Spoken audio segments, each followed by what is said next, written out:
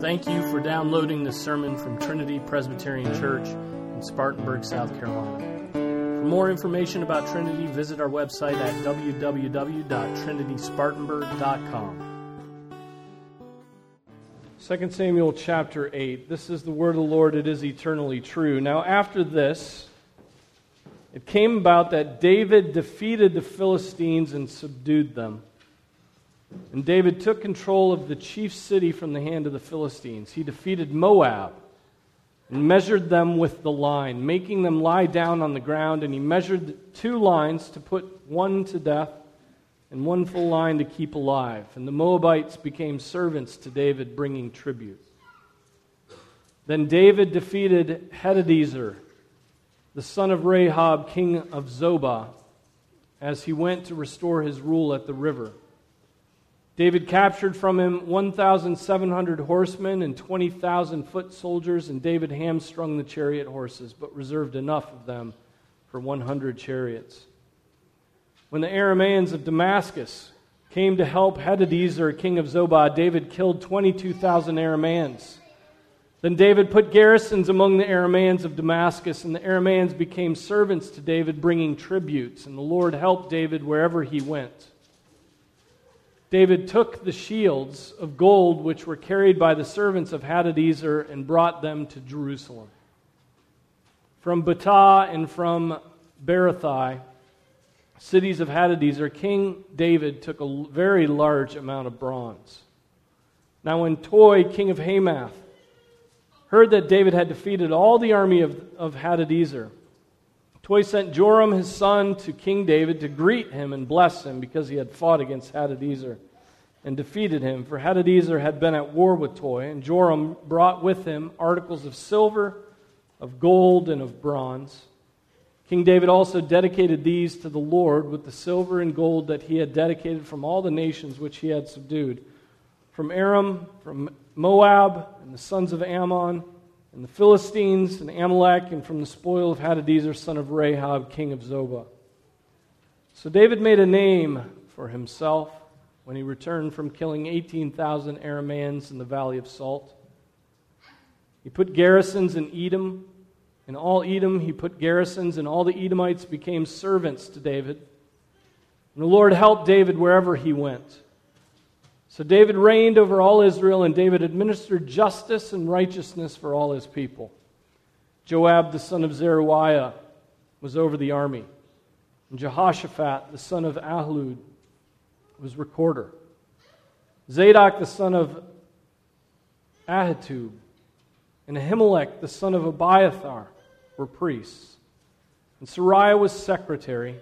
Benaiah, the son of Jehoiada, was over the Cherethites and the Pelethites. And David's sons were chief ministers. This is the word of the Lord. Thanks be to God. Let's pray again. Father, we pray as we look into this, your word, that you would illumine our minds, that you would give us nourishment, that you would strengthen us, Father, that we would learn from your word, that we would not be merely those who hear and turn away, but those who hear and do. And Father, we thank you for the example of David. And Father, we pray that we would learn from his example. We pray in Jesus' name, amen. Amen. So we're back in 2 Samuel. We're following David, King David. David, we know at this point, is king of all the tribes. Israel has come together, and David reigns. And we've just gotten past the section, 2 Samuel 7, where God makes that eternal covenant with King David, that there would always be a descendant of David seated upon the throne. And of course we know that that is fulfilled in Jesus Christ, who is now seated on the throne of King David. And now we get a list of his victories. He's been putting his kingdom in order, right? And now we get a list of his triumphs, of his victories over the enemies that surround him. And let's think a little bit about this. David is the state, right? King David is the state. He's been set up by the consent of the people, he governs, and he's been set there by God himself. Right? So he is the king. He is the head of the state. And what power does Scripture give to the state? Or powers? What powers do our governing authorities have over us? And how is that different from the power given to the church?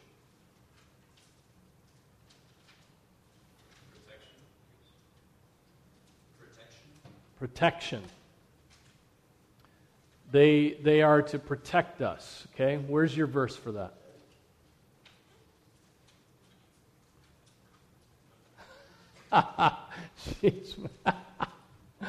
That's excellent. That's what my kids do, is whisper answers to each other when they shouldn't.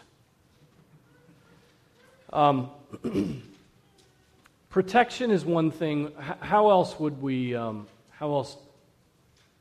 do we describe the authority God gives to the state? Sword of the state. What sort of sword does God give to the state? And has God given a sword to the church?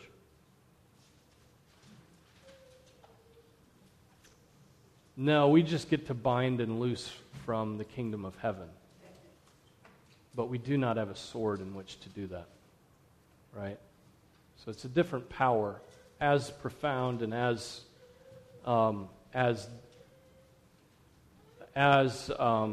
if not more intense in the church, the authority that God has given to the church. But in the state, the sword has been given for what purpose?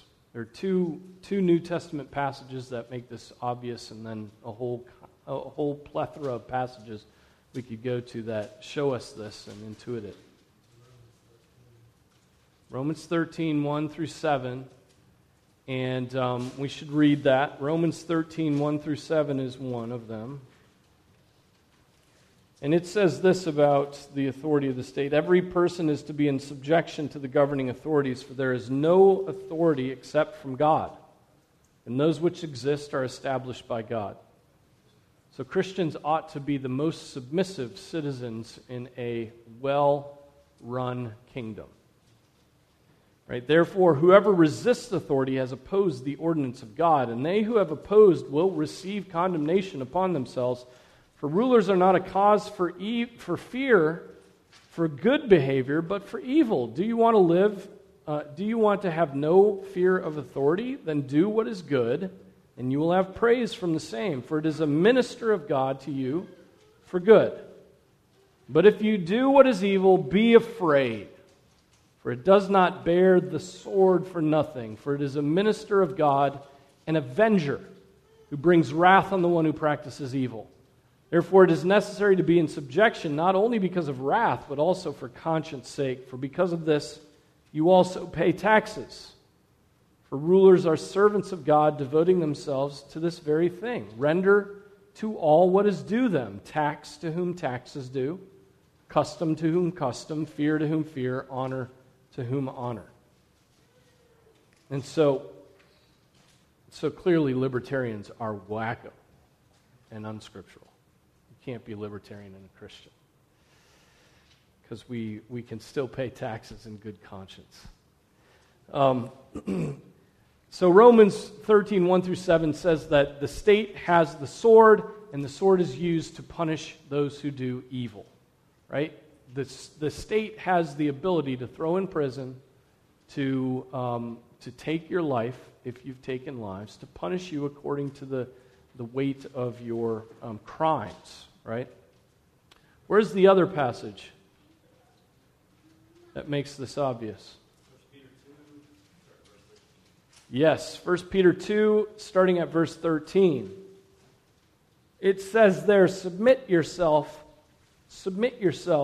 for the Lord's sake to every human institution, whether to a king as the one in authority or to governors as sent by him for the punishment of evildoers and the praise of those who do right. For such is the will of God, that by doing right you may silence the ignorance of foolish men. Act as free men, and do not use your freedom as a covering for evil, but use it as slaves of God. Right? So again, the same thing is said there, that the king sends governors who are the ones who dole out punishment of evil and praise of good. Those two different sides of this. Governors as sent by him for the punishment of evildoers. Now, David is the king. David is the head of state. David carries the sword of the state, right? And so we would expect that he, as the king of Israel, would be doling out this protection, doling out this punishment, doling out praise for what is right and what is good.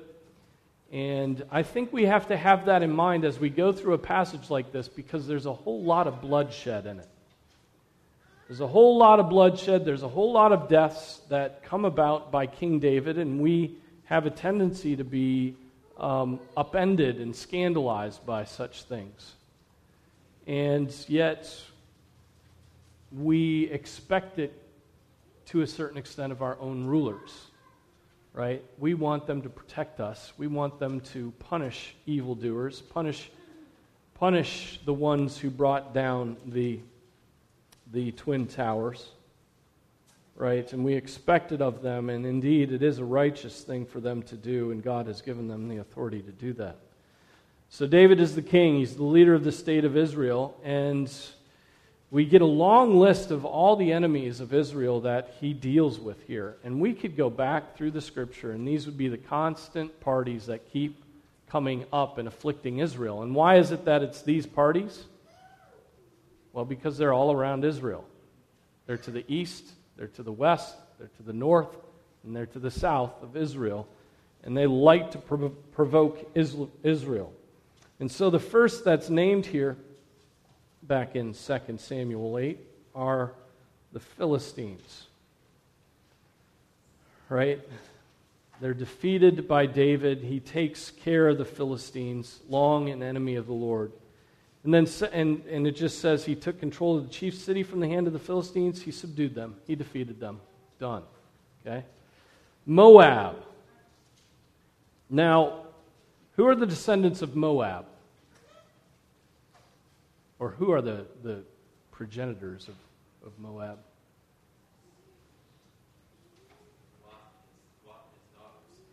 Yeah, Lot and one of his daughters have a baby, right? Incest. And Lot is made drunk by his daughter, and Moab is one of the children. And so the Moabites are the descendants of Lot and his daughter. And they never got along with Israel, right? We could go back to Numbers 25, and we would see, let's see.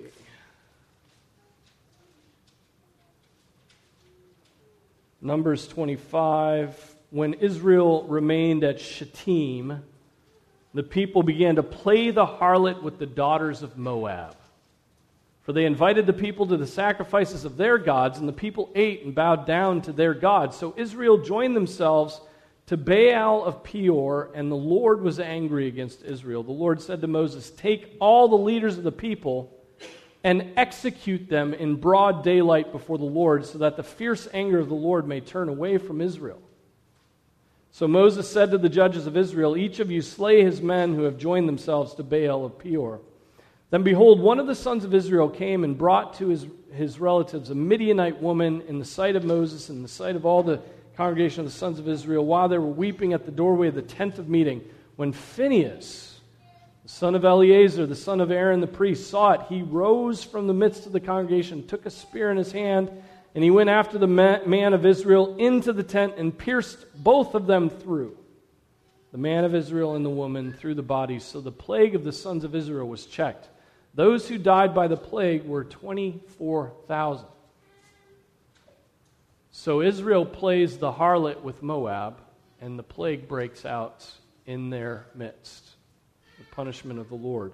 And so, do you think David remembers this? Do you think these things are part of what the king should know? Perhaps. And so, remember, this is shortly after Balaam and Balak do their work as well. All right, so that's Moab. Then, and just one more reflection on Moab. So Moab had cost Israel much. And so what is King David to do? What is King David to do in the face of people who have afflicted Israel? Turn a blind eye or judge the wicked? What's a good king who bears the sword to do?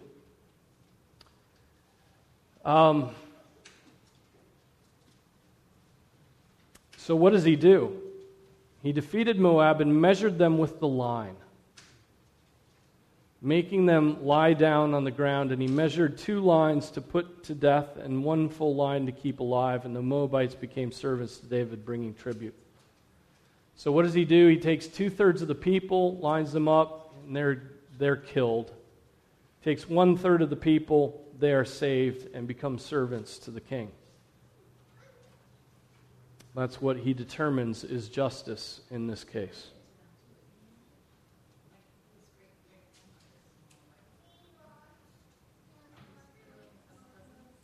Maybe.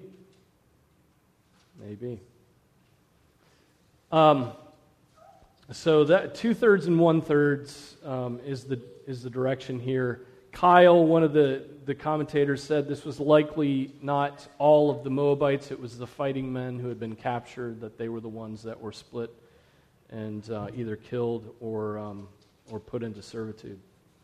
And then we come to this guy named Hadadezer, king of Zobah. And we could go back to 1 Samuel 14:47, and he's listed there, I believe, as an enemy of Saul. Now, when Saul had taken the kingdom over Israel, he fought against all his enemies on every side, against Moab, against the sons of Ammon, Edom, against the kings of Zobah and the Philistines, and wherever he turned, he inflicted punishment.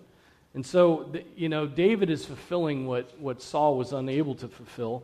We see that, and so the king of Zobah is dealt with as too. The Arameans, who are the Arameans? Big enemy of the Israelites? The Arameans, that's Syria, right? That's the ones coming from the north. David kills 22,000 of them, so clearly they're a strong army, and makes them servants, and they bring tribute to him. Right? And then we see in verse 6b, if we're thinking, wow, this is a lot of bloodshed, this is terrible stuff, why can't David just be a peaceable king and live at peace with those who want him to die and be crushed and be gone? It says in the second half of 6, and the Lord helped David wherever he went. The Lord helped David. Who wants the enemies of Israel destroyed? The Lord wants his enemies, his and our enemies destroyed, right? And so keep that in mind. That's repeated later in the passage, and the Lord was helped David wherever he went. And then we get this guy named Toi, king of Hamath. He sees what's going on with Hadadezer, and he's been having wars with Hadadezer, and they've been going back and forth, and he sees that Hadadezer is crushed. And he's like, okay, I give up. I'm with you. He brings gifts to King David. And notice what David does with those gifts in contrast to what Saul did with gifts. King David dedicated these to the Lord with the silver and gold that he had dedicated from all the nations which he had subdued. Right? So he dedicated all that wealth, all that he had gotten to the Lord. And so he had subdued Aram, Moab, sons of Ammon, Philistines, Amalek, Hadadezer. And in verse 13 we hear this. So David made a name for himself when he returned from killing 18,000 Arameans. And it seems strange when we read this. So David made a name for himself. Right? Is this David just building up his stature and no, but that's not in the Hebrew. If you notice, for himself is italicized in your NASB. And so it really here just says, and David made a name. David made a name when he returned from killing 18,000 Arameans. Again, in verse 14, we read that statement, and the Lord helped David wherever he went. The Lord helped David.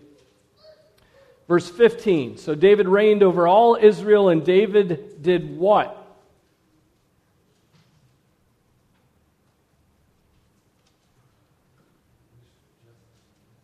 He administered justice and righteousness for all his people. Right? He administered justice for his people. Is this not what we want of those who rule over us? For them to administer justice and righteousness for the people they govern over. Now, what that meant is the enemies surrounding Israel from in all directions, who were afflicting his people, who were plundering his people, who were dragging his people off, who were killing his people. To them, he administered justice, right? He administered justice and gave to them what they had earned through their afflicting of Israel. And then administering righteousness. What do you think it means to administer righteousness?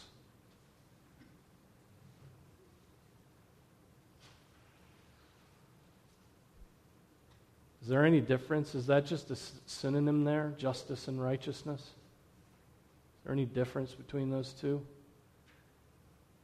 Justice, they bear the sword, that is the praise of God. Righteousness, wisdom. Okay. It's a good thought.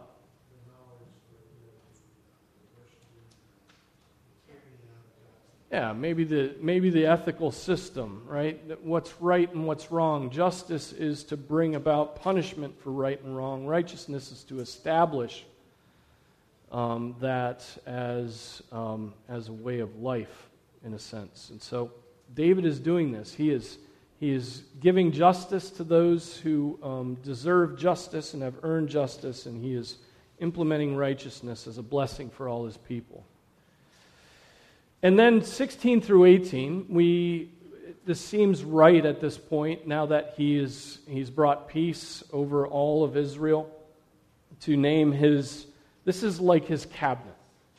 We get a list of the names in his cabinet. Joab, we've met before, and Joab is the commander of the army. Jehoshaphat is listed as the recorder, and that's much more of a big role than it seems. It's not like he was the guy who took minutes at meetings, right? That's not what he's doing. Here's what he did. He kept a record of everything that took place around the king. He furnished him with an account of all that occurred in his kingdom, and he sort of placed his own approval on what the king commanded. Right, so the commands would come out through him, and so, and then he would keep order, the special protocol for all of this. So essentially, this is a chief of staff, right? This is somebody who is making sure that the king knows everything that's going on in his kingdom, and is also helping the king execute his commands. Right, the king will make the command. It's the chief of staff's job then to carry it out and make sure it goes to the right people. And then we learn about Zadok and Ahimelech. They are high priests, right? So priests over the temple, or the coming temple, over the tabernacle. Sariah is the secretary, and again, secretary is not a man who made sure that the typewriter was in order and he got the addresses right for the things he sent out. He's the Secretary of State, right? This is a function of relations between states, and so he's the Secretary of State. And then we get Benaiah, right? Benaiah. You can go over to 1 Chronicles 11. I love this passage. 1 Chronicles 11:22 says a little bit about Benaiah. It says this: Benaiah the son of Jehoiada, the son of a valiant man of Kabzeel, mighty indeed, struck down the two sons of Ariel of Moab. He also went down and killed a lion inside of a pit on a snowy day. That's great. I mean, of all the things Scripture could record about a man, on a snowy day he killed a lion. It's great. And then this, he killed an Egyptian, a man of great stature, 5 cubits tall. Now in the Egyptian's hand was a spear like a weaver's beam, but he went down to him with a club and snatched the spear from the Egyptian's hand and killed him with his own spear. Right? These things Benaiah the son of Jehoiada did, and he had a name as well as the 3 mighty men. Behold, he was honored among the 30, but he did not attain to the 3, and David appointed him over his guard. Right? So Benaiah is this manly man, and he's in charge of the Cherethites and Pelethites. Who in the world are the Cherethites and Pelethites? Does anybody know who they are? Well, if he's in charge of the king's guard, then we have to assume that the king's guard are the Cherethites and the Pelethites. And so this is the Secret Service, right? This is the man who's in charge of those who have the immediate protection of the king. And so we have, this is the king's bodyguard, these Cherethites and Pelethites. So Benaiah is in charge of that. And then who's last here? Mentioned last in 2 Samuel 8. David's sons were chief ministers. Now that doesn't mean they were ministers like ministers of the word. This more is confidants, not priests, not court chaplains, not spiritual advisors. In 1 Chronicles 18:17, the parallel to this, it says that they were chiefs at the king's side. And so these were the first at hand, the first surrounding the king's confidants, the king's advisors. His sons are his advisors, his closest advisors. You have to keep that in mind as things go along. The king has his sons close to him, but his sons, he doesn't necessarily have their hearts, right? And so even the closest advisors to the king will turn against him. But why would he have his sons as his closest advisors? Why would any king put his sons? Why so often do we see sons follow fathers to take over in businesses, or so many places we see those things happen? Why? Why does that happen again and again? What do we presume of sons? And maybe shouldn't. We presume sons will be loyal, right? We presume sons will be loyal. They know their father knows them, and we presume that their hearts are turned toward one another. And yet so often in situations like this where sons advise the father or sons take over the father, the sons end up not being able to carry the weight that their father carried. But here is David with, but it's also maybe the better part of David's parenting, where he's trying to train his sons to carry on after him, right? Where he's actually trying to mentor them and to show him what it takes to be the king, what pressures come about him, what burden he has on himself daily in this work. So, with all these victories, David's territory doubles. All of his territory doubles. And you notice that the names that are listed here are in all 4 directions. The Philistines are to the east or west. Zobah's to the north. Moabites are to the east. The Edomites are to the south.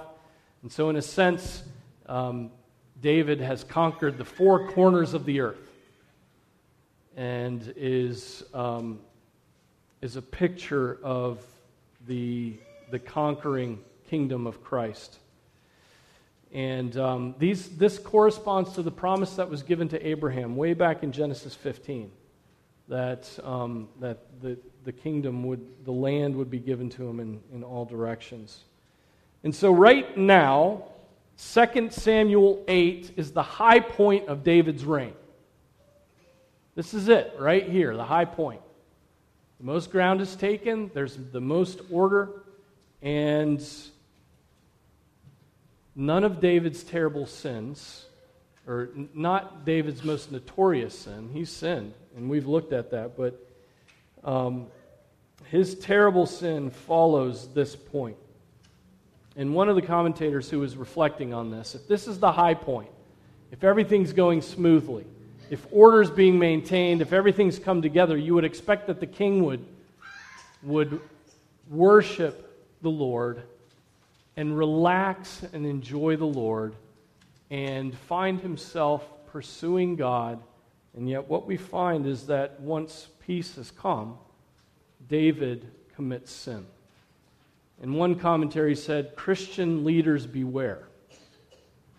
Right? In defeat, one is tempted to despair, but in victory, one is tempted to become complacent. Right? Watchfulness is as important or more important in our successes than in our failures. Watchfulness. When things go well, watch yourself. Don't give yourself a pass. Don't be all like, oh, God's so good and things are so great and yada, yada, yada, and just go off with the mouth and not prepare yourself to think, okay, along with this blessing will come temptations. And I won't be ready for them because I'm floating in my joy over the blessings, right? I mean, this is the same thing that God says to the Israelites. When they go in and occupy a land where they don't have to dig the wells and everything's prepared for them, then what are they going to do? They're going to forget God. They're going to forget Him. Here's another application as we think about the sword of the state and we think about the kingdom of God. And I was really encouraged to read this in a commentary. It's not a commentary, it's a book of sermons by, again, Dale Ralph Davis, a man who's preached a lot in South Carolina at the big Presbyterian church in Columbia. But here's what he says, and this was really encouraging to me. David's kingdom is not a perfect, but a preliminary and principial form of Christ's kingdom. Right? So he's going to draw the contrast between David's kingdom and Christ's kingdom. The kingdom pattern, however, is the same. Conflict precedes conquest. Both Old and New Testaments testify that, on the whole, men and nations do not long receive, but live to resist Christ's reign, and that He will establish His rule at the last, not by popular demand, but by armed might. Not by popular demand, but by armed might. And then he lists a bunch of verses. See, Psalm 2, Isaiah 11, Joel 3, Zechariah 14, 2 Thessalonians 1 and 2. And then he says this: the church tends to mark this virile biblical note and thereby tends to mask this virile biblical note and thereby emasculates the doctrine of the kingdom. Sometimes this bland sentimentality has become canonized in our hymns. For not with swords loud clashing, nor roll of stirring drums, but deeds of love and mercy the heavenly kingdom comes. Right? We sing that hymn. And so he goes on, he explains. There is a tad of truth in this, right? The kingdom of Christ comes by subduing hearts and regeneration and drawing people into the kingdom. He says there's a tad of truth in this, but a great deal of distortion. As if, should people only be nice enough, the kingdom would arrive. But surely the cross has taught us that no one defeats the dominion of darkness in a bloodless coup. Nor will history simply ooze into the kingdom of God. That kingdom will come at the last because Christ, David's seed, imposes it over all objection and opposition and conquers all his and our enemies. Right? We can't lose sight of the fact that Jesus will make all the nations bow before him. And if you think that that's if you think that, oh, Jesus isn't going to make a line of people like David did, and 2/3 here and 1/3 there, well, what about the sheep and the goats? Jesus very well will make a line of all the nations and all the peoples. And he will conquer the nations. He returns with a sword that comes from his mouth for the striking of the nations. Right? And so let's not get overly critical of David doing the work of a king, of bearing the sword of the state, of doing what God had called him to do, of doing what God says he's doing along with him, and then forget that the kingdom of God is going to come with force, with violence, through Jesus Christ at the end of the days. Right? That's judgment that comes. Right? It's not this oozing of everything into a peaceful a kingdom that sort of just suddenly we're going to realize, well, wow, this is the kingdom of God around us. How'd that happen? No, there's going to be judgment, and it will be God who is establishing his justice and his righteousness upon all of the nations. And then think of the peace that reigns in that kingdom. When all the sorcerers and all the liars and all the evil ones are outside the gate and can't enter in to molest his children. And we'll be at peace eternally. Right? So let's remember that. Let's not get all messed up in our heads and our categories about let's not go all Thomas Jefferson and get confused about these terrible parts of Scripture and judge David for his bloodthirst in these cases. Not in this case was he bloodthirsty. He was later. But not in this case. He was just being the king, and he was just doing the work of the kingdom. Right? Let's pray. Our Father, we thank you for your word. We thank you for this reminder of Christ's reign as king. We thank you that those who will not kiss the Son will kindle his wrath, and he will happily destroy them. Father, and he will do that for the sake of his kingdom, for the sake of his reign, for the sake of his righteousness, his justice, his goodness, his truth. And Father, your children, those called to you before the foundation of the world, will be the recipients of your kindness and the peace that reigns eternally because of the sword that Jesus brings to judge the nations. Father, we thank you. We thank you for peace that is not a false peace, but a peace that comes through victory. Victory by the Son of God as our King.